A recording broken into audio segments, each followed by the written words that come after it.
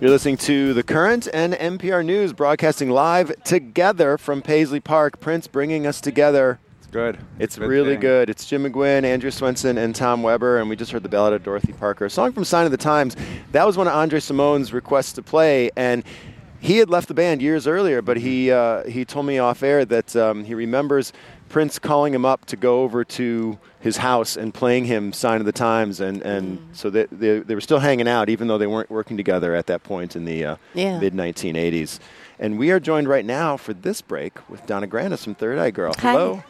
Thanks for joining us. Thank you for having me. Yeah, and we're going to hear a whole hour from you on The Current tonight at 9 o'clock. We're giving you the keys, letting you take over and drive the radio station for an hour. But we're so happy that you're here now. And, you know, we had Andre, who was really the first bandmate of Prince's from the late 70s on, and you one of his last bandmates. And, you know, is there a way for you to encapsulate that experience, those years that you had together? Just life-changing, transformative, something I'm so grateful for. It was the experience of a lifetime. How are you doing today? Well, you know, there's a whole mix of emotions that I'm feeling, absolutely. But in keeping things positive, on my drive over, I was listening to The Current and listening to your playlist and your guitar playlist, which, you know, just hearing that music really does give me so much joy, and it makes me feel so good. And I think it makes so many people all around the world feel good, you know, and comforted to hear that amazing music.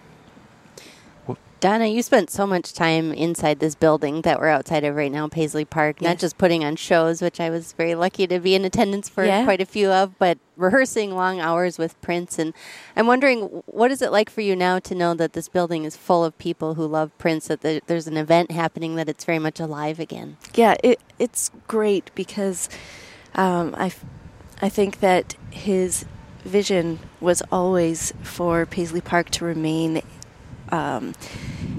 you know, a very musical space and a very creative space. I'm really happy to see that that's continuing on.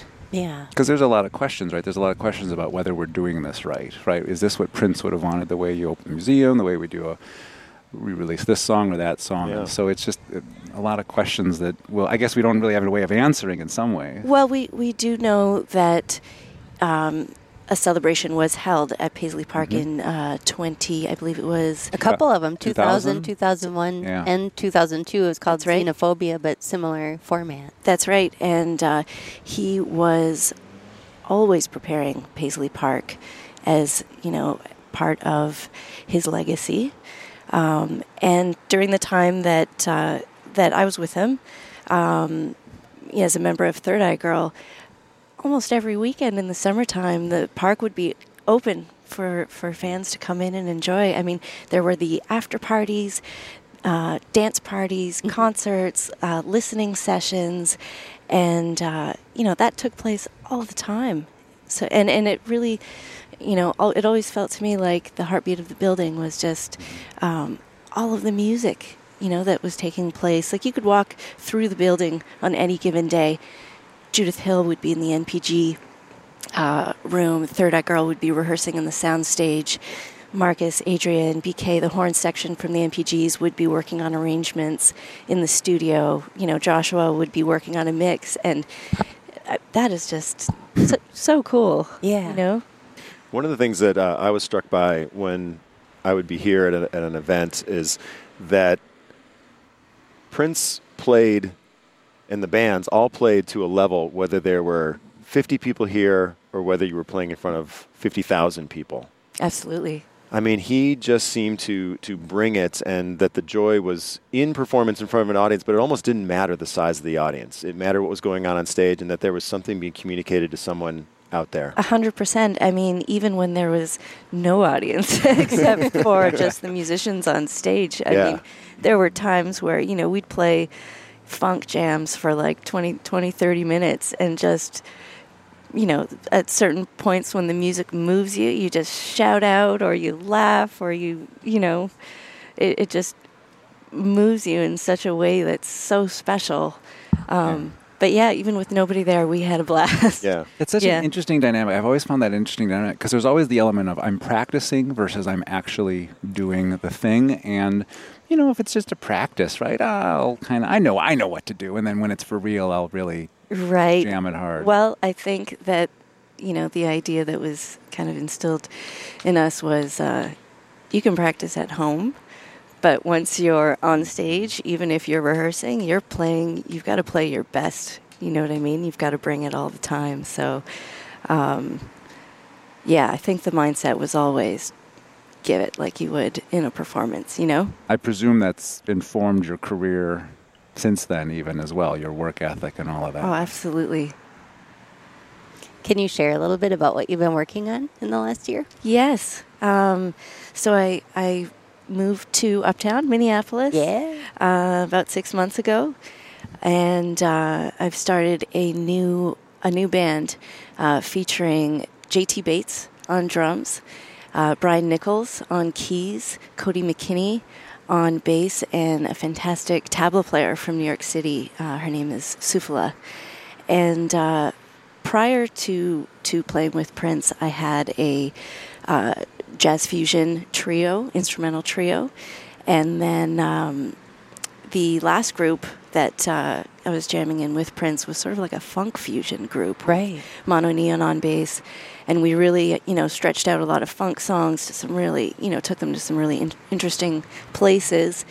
And what I'm doing now is sort of like an electric jazz thing. So kind of continuing on in influenced by all of those things. Have you or Third Eye Girl as a whole had a role? Have you been part of whatever this has become in terms of figuring out how to present Paisley Park to the audience? I mean, at some point, the people who run Graceland, right, they had to come in and they're like, well, how are we going to do this? I don't know. What do? You grab a bunch of consultants? I don't know what you do when you open a museum. Were you ever part of that? Were you ever part of the visioning for what Paisley Park should be today?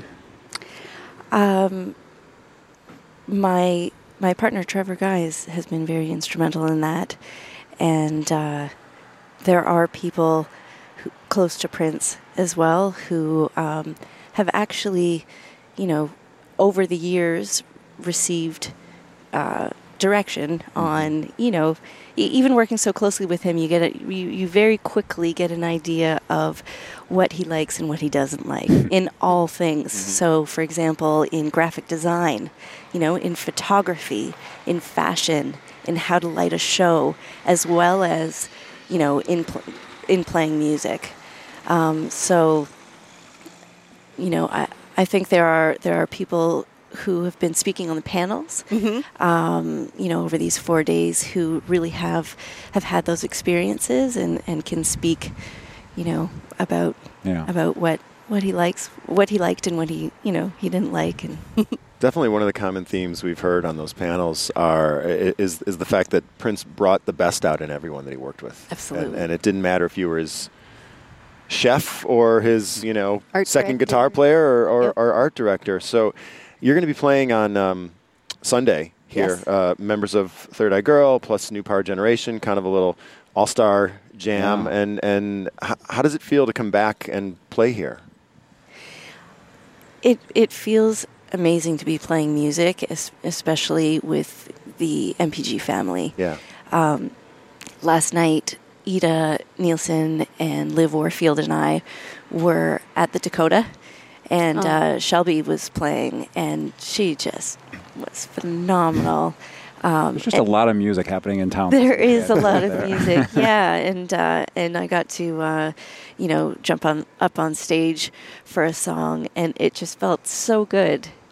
Sweet. Yeah. It's Donna Granis from Third Eye Girl, and now from the Donna Granis Band. Yes. And you're listening to The Current at NPR News, broadcasting live together at Paisley Park. And we're going to play a couple songs and then sort of split back up. That's right. Split out The Current. But it's been a great hour, Jim. The two of you have to head in. You're doing panels. Yeah, we're about Yes. to go. I'm going to talk to the Revolution. And I'm interviewing photographers from throughout Prince's career. Very that's excited. awesome. So you guys enjoy your day, and Yep. I've enjoyed this hour as well. And Donna, before we step away, we're going to go into Pretzel Body Logic, Yes. one of the songs from Third Eye Girl's release with Prince. And maybe you want to set this up and tell us about it? Pretzel Body Logic. When I think of that song, I think back to recording it in Studio C, which is now the Purple Rain Room. And we were set up to play live. So, you know, it was very much a pretty raw thing, you know. We were recording all the time, learning things very quickly and recording them, you know, pretty much immediately, or even after, you know, playing a song through, sometimes once. So I think back to that time and being in the studio and playing, and I also think about recording backup vocals for this song because we had a lot of fun in the studio doing that. But it's, you know, I think this song gives, you know, everybody in the group a chance to really shine, and it's a rocker, so we had a lot of fun with it. All right, let's hear it now. It is, thanks, Donna, for coming by. Thank you so Pretzel much. Body Logic. It's Third Eye Girl and Prince on The Current and NPR News.